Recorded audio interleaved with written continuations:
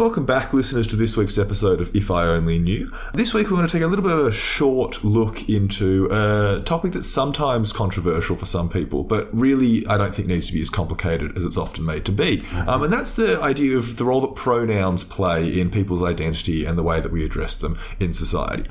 In my mind, it always just comes down to a basic level of respect for one another. We're talking a little bit about this because we've had some discussions on it in our day-to-day work, Fred. Good to see you, Matt. I want to say welcome. It's been a little while since we've done a live taping. Listeners, Matt is looking resplendent. I am, of course, older and more haggard than even when you last met me. Pronouns is a fantastic generational discussion, Matt, because I don't think it was around when I was your age. Yeah. I also think the key word that you used is respect.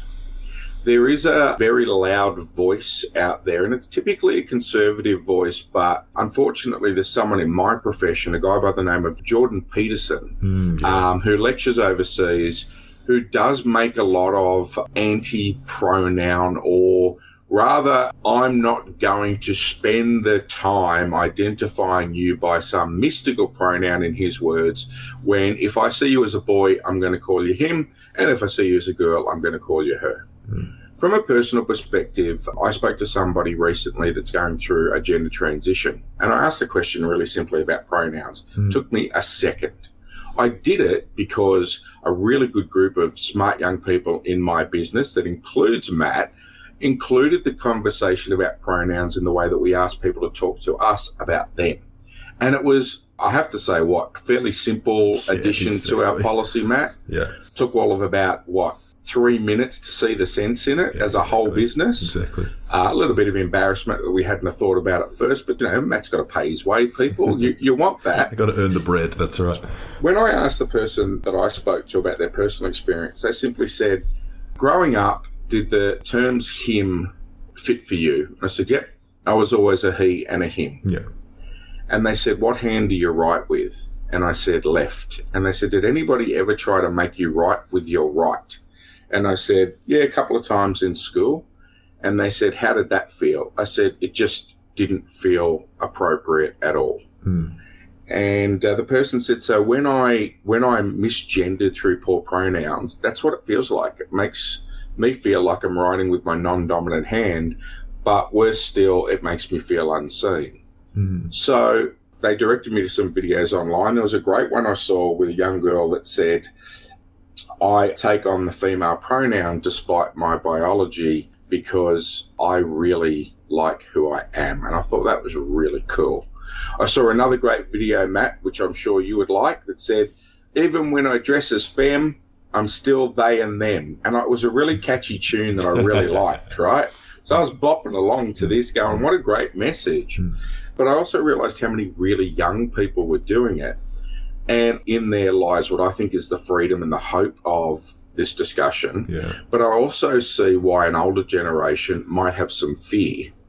The perception that pronouns are some sort of gateway to being indoctrinated into giving up your biology is really the scare tactics that people are using. Yeah. Can I ask a question in your social life, mate? How informal / formal / easy is it to say to somebody that you've just met, hey, pronouns? Yeah. Is it a big deal to me and my peers? I think I always feel bad if I misgender someone because, that's not what they want. It hurts them, and I don't like to hurt people. I think it's in some ways it's as simple as that. And so there's some good stuff around, what should you do if you accidentally misgender someone? You say, oh, sorry, and then you just move on with your discussion and you don't do it next time. And I think that that's quite comforting. In terms of the initial instance, I usually try to take cues not from the individual themselves, but from my mutual friends, because I think that's the best way to ensure that you make sure you've got the right language to use when you're working with someone. Like if I'm uncertain about someone's preferred pronouns, I'll just whisper to one of my friends who knows them better than I do and say, oh, what pronouns should I use for this person? And they'll usually be able to tell me. And I think that that's an important activity for us to do when we're uncertain about this sort of thing, is to try and, find out what the right thing to do here might be. Would I say it's formal. It's definitely not formal. It's definitely not super difficult, I don't think, because I definitely believe there's a sense that you're just trying to treat someone else with more respect, and that is looked favourably upon. But I do think that there can be a sense of uncertainty, especially if it's a new social situation for you. Then I think that might make some people uncomfortable. But I think we have to try and work through that discomfort in some sense. Look, as a practicing psychologist, I've had to learn to be really respectful. And it comes out in other ways. You can often bias people by saying, traditionally, you might have a female client in front of you and they talk about their partner and you say, tell me about your husband. And I've come to understand that for people that are in different relationships, that's a form of microaggression, actually. You're just assuming. So you learn to say, tell me about your partner. When it comes to pronouns, I'm really comfortable saying to somebody, what pronouns should I use? And because we are, as you've pointed out to me many times, white, cisgendered, in your case, Anglo-Saxon, in my case, European, the oppressors, I never realised they had as much power as I have. But in our case, I think it's not an unusual conversation for us to have because we are, in theory, the problem. So if we don't adapt or we want other people, then that's a real problem. So I've found, for those that are out there and listening, you know what? You're never going to get in trouble for asking as long as you're respectful. And you're never going to get in trouble for making a mistake as long as you're willing to learn from it and get it right the next time. I've heard people say, again, Jordan Peterson, there's no such thing as 137 different pronouns. You know what? Who cares if there is?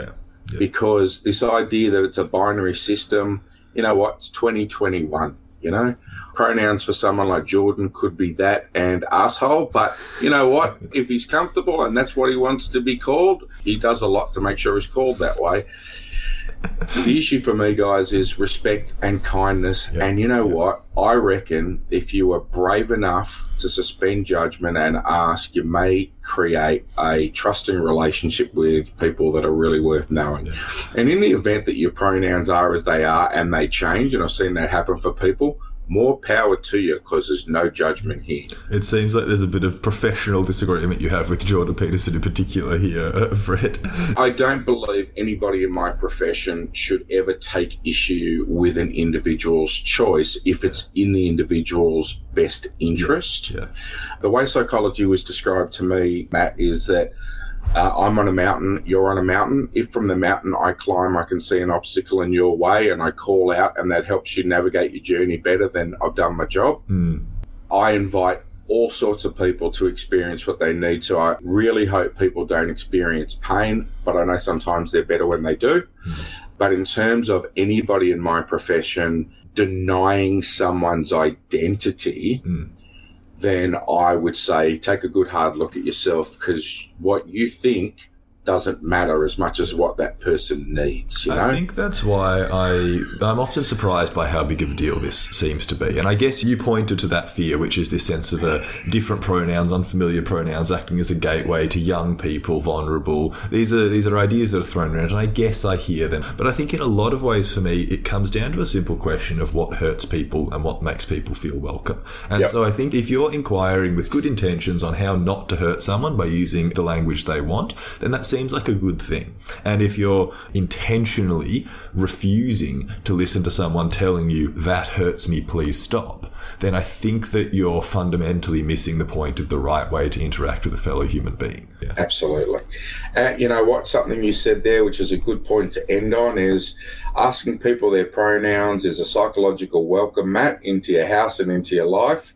And I reckon you'll be better for it. Matt, as always, such insight. I learned so much from you, I will say this, Matt, for the listeners out there, please keep giving us your feedback. Keep liking and subscribing. I've read the comments, some very hurtful, but universally they all love Matt. And you know what, Matt, I want you to know, because of this podcast, when you're famous, You and I are always tethered, forever in existence. That's right. We are tethered for this, and I enjoy the prospect of riding your coattails for generations. You better not have any big scandals come out, Fred, or it's going to ruin my internet prestige. The biggest scandal I have is a bottled tomato sauce rather than a home-cooked one, my friend.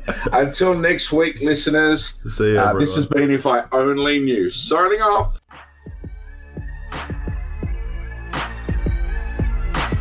Listeners, if you enjoy listening to Matt and I on If I Only Knew, let me turn your attention to another Better Pod production.